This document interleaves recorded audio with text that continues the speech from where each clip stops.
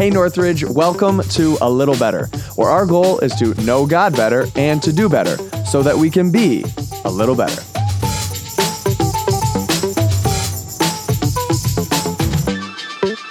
Hello, everyone, and welcome back to the post-Easter edition. Welcome back to the post-Easter edition. What am I saying? Welcome to the... Okay. Matt's going to have a fun time editing this. Welcome to A Little Better. I'm Aaron, and I don't know how to speak, even though it's what I do for a living. How are you, Drew? Please rescue me. I can't. Only Jesus can. Especially with that intro. Anyway, I'm doing well. Easter was amazing. Yes. Hallelujah. Yeah. Easter, man, I feel like there's so many things we could talk about post-Easter, but there's some sense in which before we get to like what we know about what God did and what we know to be true as a result of yesterday, I just wanted to talk a little bit about strategy in church world. One of the things that you would assume is like, oh, pastors, Easter's the big day, and then like, big letdown, and that's kind of it. But a lot of people that we follow sort of talk about the week after Easter as a really important one. So talk a little bit about that and how you think about it. Yeah, it's the hard thing about Easter is like, Christmas, you're like, you get to Christmas Eve services and you're like, yeah, vacation, celebrate Christmas. Easter's like, no, Easter's like the Super Bowl. You're like, yeah, this is amazing. Wait, I got to preach Sunday again? Like, holy smokes, and it's a big deal. So the way we strategize Easter is we usually end a series on Easter. So we're going to try to bring intrigue into people's hearts and then promo what we're going to be talking about next week to bring people back. So what we did, this weekend, many people saw it. We finished All Rise. But what's interesting is like we try to make that ending almost like a standalone message, but fit in with the series. And then we promoted a really, I think, relevant topic with the battle in our mind, mental health. And so a series called The Mind Game. I'm pretty pumped. We're talking about depression this weekend. So something that maybe we all had to deal with in this 2020-21 season. And so I think it's going to be a pretty powerful series. That's how we strategize it. I know some churches, they go with the like, hey, we're going to start a series on Easter and hopefully it draws people in. We've done both. And so we go back and forth, but we know this week coming up is a huge week of growth, of getting people to come back. And so I'm excited. Yeah. There's a sense in which the goal is not for people to come to church, period. The goal is for people to know and love Jesus, make more and better disciples. But if you think about people coming to church as correlated with their spiritual growth, then the week after Easter is sort of like the real test case, right? Like, because anybody can fill up an auditorium doing almost anything. You can get people to come to an event, but like, how do you so inspire and try to work in what God is doing in people's lives such that they don't just come once, that they come again, or that they come, of course, may mean digitally, like show up, however they're engaging. So yeah, I think that the Sunday after Easter has its own different kind of implications in that sense. So that's cool. And Mind Game should be fun. We're still trying to figure out how we're going to handle the podcast during some of this. We've talked about either having guests or just doing things a little bit differently because we recognize that with something like depression, neither of us are experts. So either getting different kinds of voices in could be helpful. And then I'm going to get to speak in this series, got some stuff coming up in that way as well. So anyway, point is looking forward to what's coming. But let's talk about yesterday. Yesterday was an awesome Sunday. It was strange for me, I'll say, to not have extra services. Typically, we're adding services on Easter, so it feels like, oh man, so many things. It was so tiring. It was kind of like, well, yeah, it was more tiring for me because I was wearing a suit jacket, which means I was sweating a lot more. But there's the same number of services, so it wasn't that weird. Yeah, I talked to some of the guys from Webster, and they were like, oh man, it was so much, 3 services. I'm like, give me a break, bro. We do that every weekend. I forgot they dropped that first service. Webster's only doing 2 these days. I forgot about that. And I'm like, I'm sorry you didn't get to sleep in this weekend, right? Oh, that's work. Funny. Yeah, you hear that, Nate Miller? I'm calling you out, bro. I'm calling you out. Life is worth living out in Webster, I guess. Huh? It was interesting, because normally we probably would have added a service, but is this weird COVID, like who's coming and we don't know what to expect. And, there was a lot of people watching online. And so I was actually pleasantly surprised at the turnout. I don't know the exact numbers, but I know our 8:30 was full. Our 9:45 was full, and our 11, was full, and so it felt great. Yeah, and I was happy at the Rochester campus in particular. We had asked, and I mean, we had asked this at all of our campuses. I could just only speak to obviously the campus that I'm at. We had asked folks to come to the 8:30 service. Nate Miller had done the same thing, and I just was seeing that room continue to fill up. At 8:30 in the morning, when normally it's a third, it's half as many people as another service. It was just really cool to see people kind of answer that call and be there super early. It was almost, it felt like the shout out to the sunrise service. You know what I mean? Like all these people coming early. So I don't think you give the 8:30 enough credit. You guys, listen, if you go to the 8:30, listen, I believe in you, and you guys have been growing that campus or that service each and every week. So I don't know, it might be the new thing. Like 8:30 is the place to be.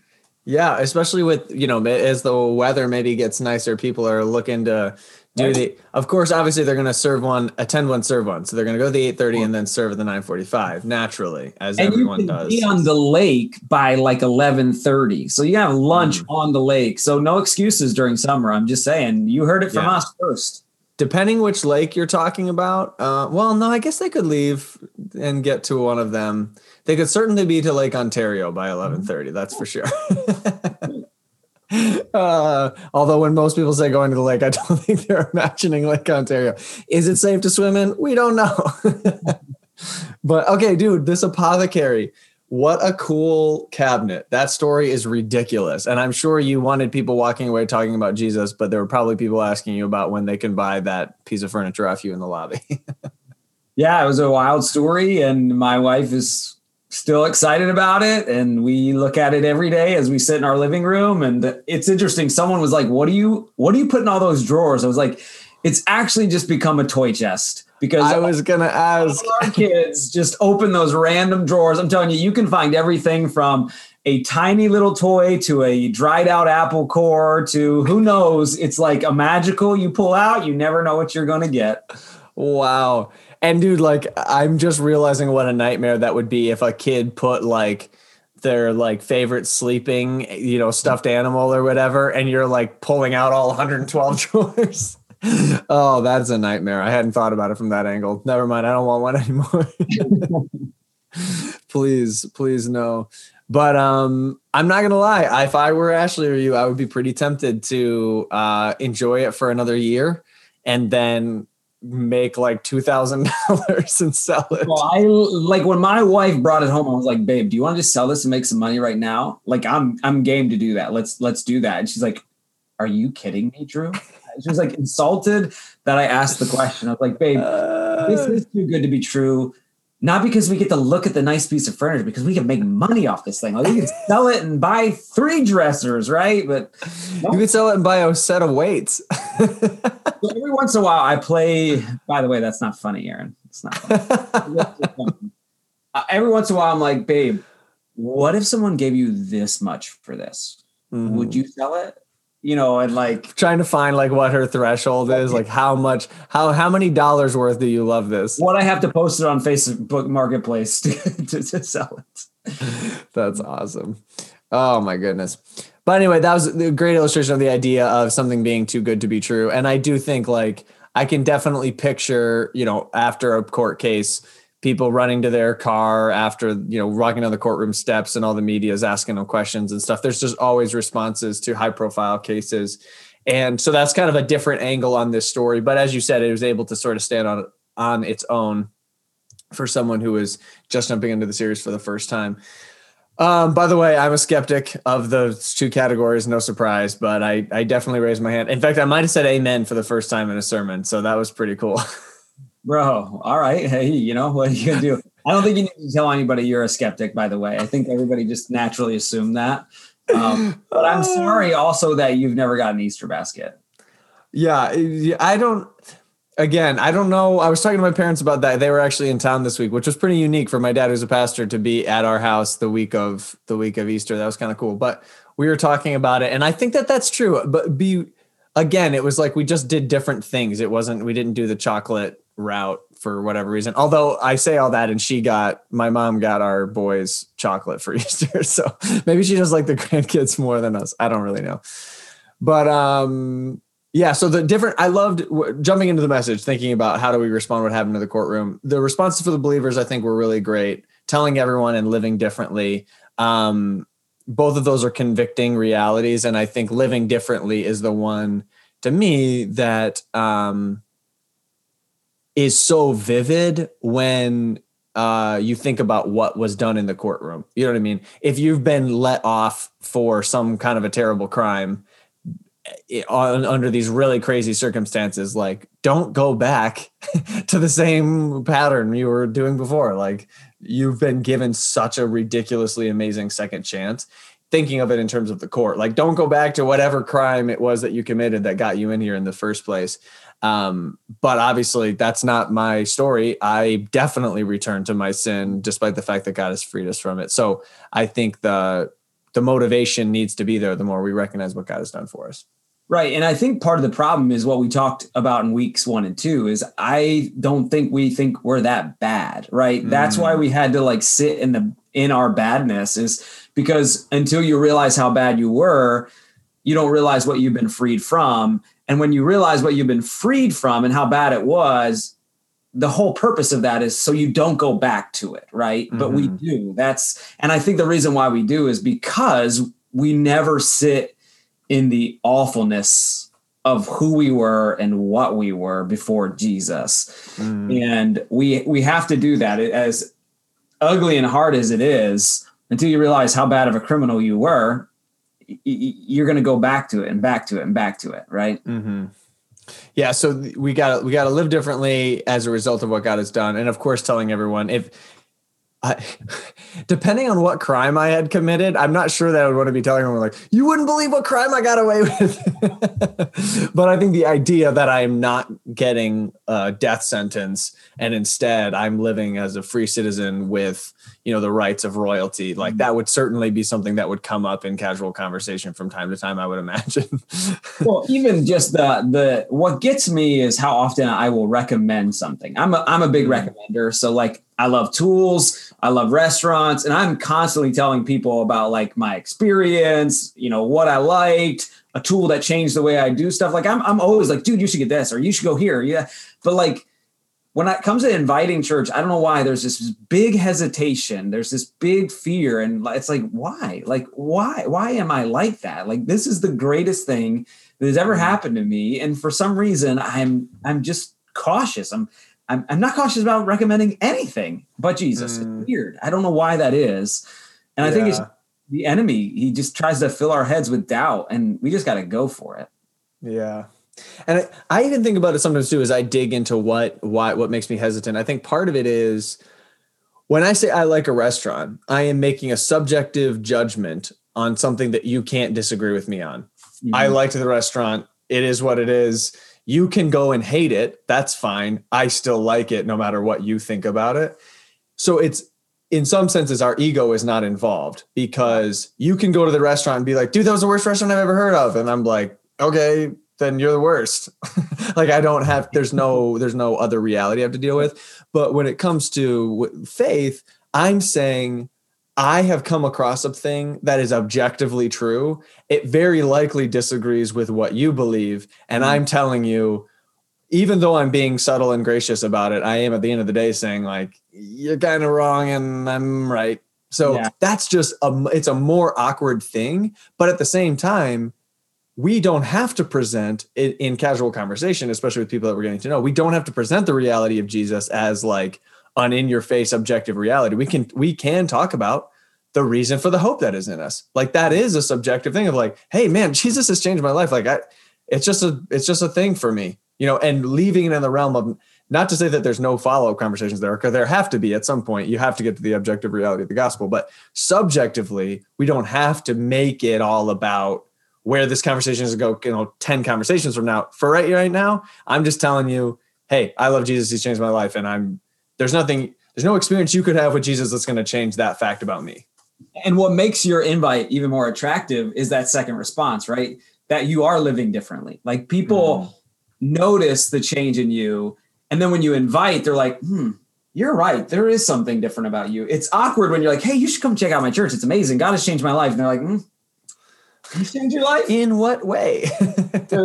And again, maybe sometimes that happens just because of differences of beliefs. Like, I don't actually like what God's done in your life because, I disagree with it. That's going to happen. But I do think it's like I said, some of the evidence in the attraction of the invite that we make is people seeing the difference that we went from criminal to co-heirs, and they see that tangible difference of what Jesus has done. We're more loving, we're more kind, we're more gracious, right? Those are things that most people you interact with are going to like and enjoy about you, not be repelled from you, but they have to be true about you. And if they are, that makes your invite even more enticing. Right. So those two responses work hand in hand. And that's where, your point, does your life validate the truth of the resurrection? That's like, is by the way that you're living, are you making it clear that Christ has a kind of power that's unique to him through the power of the resurrection? Mm-hmm. Yep. So, dude, I loved in John chapter 20, that's the story of Thomas, sometimes called Doubting Thomas. He's a twin. And it goes right into a section that you made this connection, but I just felt like it was just a really special part of your message. Thomas is not believing. He's going through saying, I don't believe. Jesus shows up, lets him experience in physical reality the fact that he's alive. In verse 28, Thomas says to him, my Lord and my God, aka a statement of belief. I've experienced it. Now I know. Jesus responds to him with this subtle dig. It's not a dig, but it's definitely it's encouraging to us because we're on the good side of it. But Jesus says, because you have seen me, you have believed. Blessed are those who have not seen and have yet believed. So he's shouting out to ultimately future generations of people that will never see Jesus, that will never even see somebody who saw Jesus and yet have still believed. And then the next thing that John writes is Jesus performed many other signs in the presence of disciples. Again, this is eyewitness stuff. He did lots of other things that we saw, which are not recorded in this book. But these are written. The ones that John chose to write down, these are written so that you may believe that Jesus is the Messiah, the Son of God. So, Jesus is saying, blessed are those who never even see. And John's like, yep, and that's true. And just so you know, I wrote down as much as I saw so that you could be one of those people who is blessed to believe without having seen. John is trust my word. My eyes be your eyes, right? Like, I know you're tangibly not going to see it, but I want you to see it through what I saw, right? And there's the evidence of the truth of the resurrection. And I also think, not only I think Christ digging at Thomas, obviously, but what's interesting is Thomas really just takes the same journey that Mary and the other disciples did. They all saw, right? So he's really talking to all of them. Like, you all got to see me, blessed are you that you believed. Awesome. But like, some people aren't going to get a chance to see my actual body after I am raised from the dead. But blessed are those. This is a huge encouragement to people like me who, in the midst, like, hey, I think we both can admit we have doubts, right? Like, we doubt things. Like, I'm a skeptic, even though I'm a believer. Like, I'm a big high trust guy. I have doubts. Like 2020, there were some doubts in there where it's like, but again, it's that peace that God brings. He's like, I came to bring peace. Peace be with you. And I just think in the midst of my doubts, there's a peace knowing he's alive. Mm-hmm. Yeah, of course. I love that you're saying, we have doubts. I think that that's definitely true, but there is a blessing that comes from being in the part of the generation where we don't have the advantage of physical sight, but we do continue to walk by faith and not by the sight that other people were granted. And it's cool, to read about in 1 Corinthians 15, Paul talks about the resurrection, and he's like, and he appeared to Cephas and to the rest of the 12 and and to 500 people at once. And if you want to know more about it, just go talk to them. They're all still alive. Like, I love that there was a time in world history as he's writing them of just like, I don't know what to tell you. Just go talk to them. Like, if you don't believe me, they literally experienced it. So what do you want from me? And today we're obviously having to rely on eyewitness accounts from the first century, thousands of years ago. But in some ways we bring a level of skepticism to first century documents that are included in the Bible. We bring more skepticism to those than most, even like historians bring to other first century ancient documents. They take it for granted that this or that was true during the Roman Empire. But we have skepticism, obviously, because of the radical claims of what the New Testament says, and then also means if it's true. If it's true, if Jesus is alive, there's like, wow, this is going to be my whole world has to change, which understandably brings a level of skepticism with it. Right. And even how we naturally throw off, like we have first century accounts. It's like, that's a big deal, right? That's amazing. Like, that's not just like that's a significant piece of, not only history, but evidence of the reality of, like, I'm sure people throughout history claim some pretty radical stuff, but guess what happened? It died out. Like people didn't give their lives up to like tell the world, John wasn't like, hey, I wrote this so you can believe, and I'm going to give, like, the disciples gave their lives up. So people throughout history, fast forward the tape to 2021, right? We would be talking about it on a podcast, right? It's just, it's unbelievable. And yet we ignore that truth so many times of like how amazing our Bible is. Yeah. And I love how Andy Stanley says the disciples didn't give their life for what they believed. They gave their life for what they saw.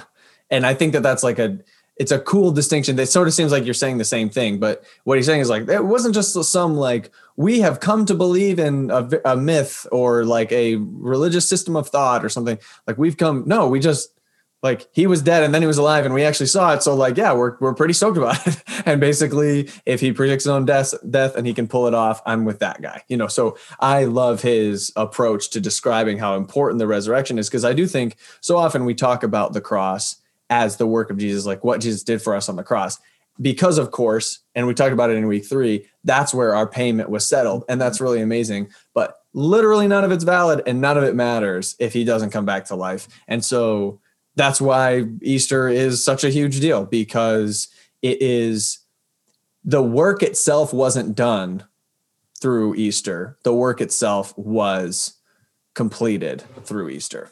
And even in the disciples, like you see this natural change after Easter in the disciples. So like for us and Jesus being fully God and giving us the victory, that's primary, right? But like even in the disciples, like once they see Jesus, it was like this seal. It was like this boom. Like it's like their minds exploded. Like, wow, this is what he was talking about. Holy smokes, he's alive. Like, and then boom, the church just took off. It's like this pinnacle moment, not just for our faith and who Jesus is, but like the springboard for the disciples and for early first century followers to be like, yo, we've got to take this to the world, right? And then we jump into Acts.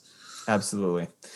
And that's probably a good place to wrap it up. I mean, if we're going to end the Easter, the podcast after Easter should probably be on the amazingness of the resurrection. So thanks for that. And next week we're kicking off Mind Game. We're super excited about that. Talking about depression. There's so much more than we could ever cover in 1 week, but we will hopefully at least get the conversation started. We plan to offer some helpful resources for people who are in that dark place, trying to, navigate the difficulty of depression with them. So looking forward to it. Thanks everyone for listening. Question, comments, concerns, as always, can go to podcast@northridgerochester.com or just reach out to me and Drew directly. That's totally fine. Whatever's easiest and most helpful. We want to walk with you during this time. Thank you, everybody. And we will see you next week.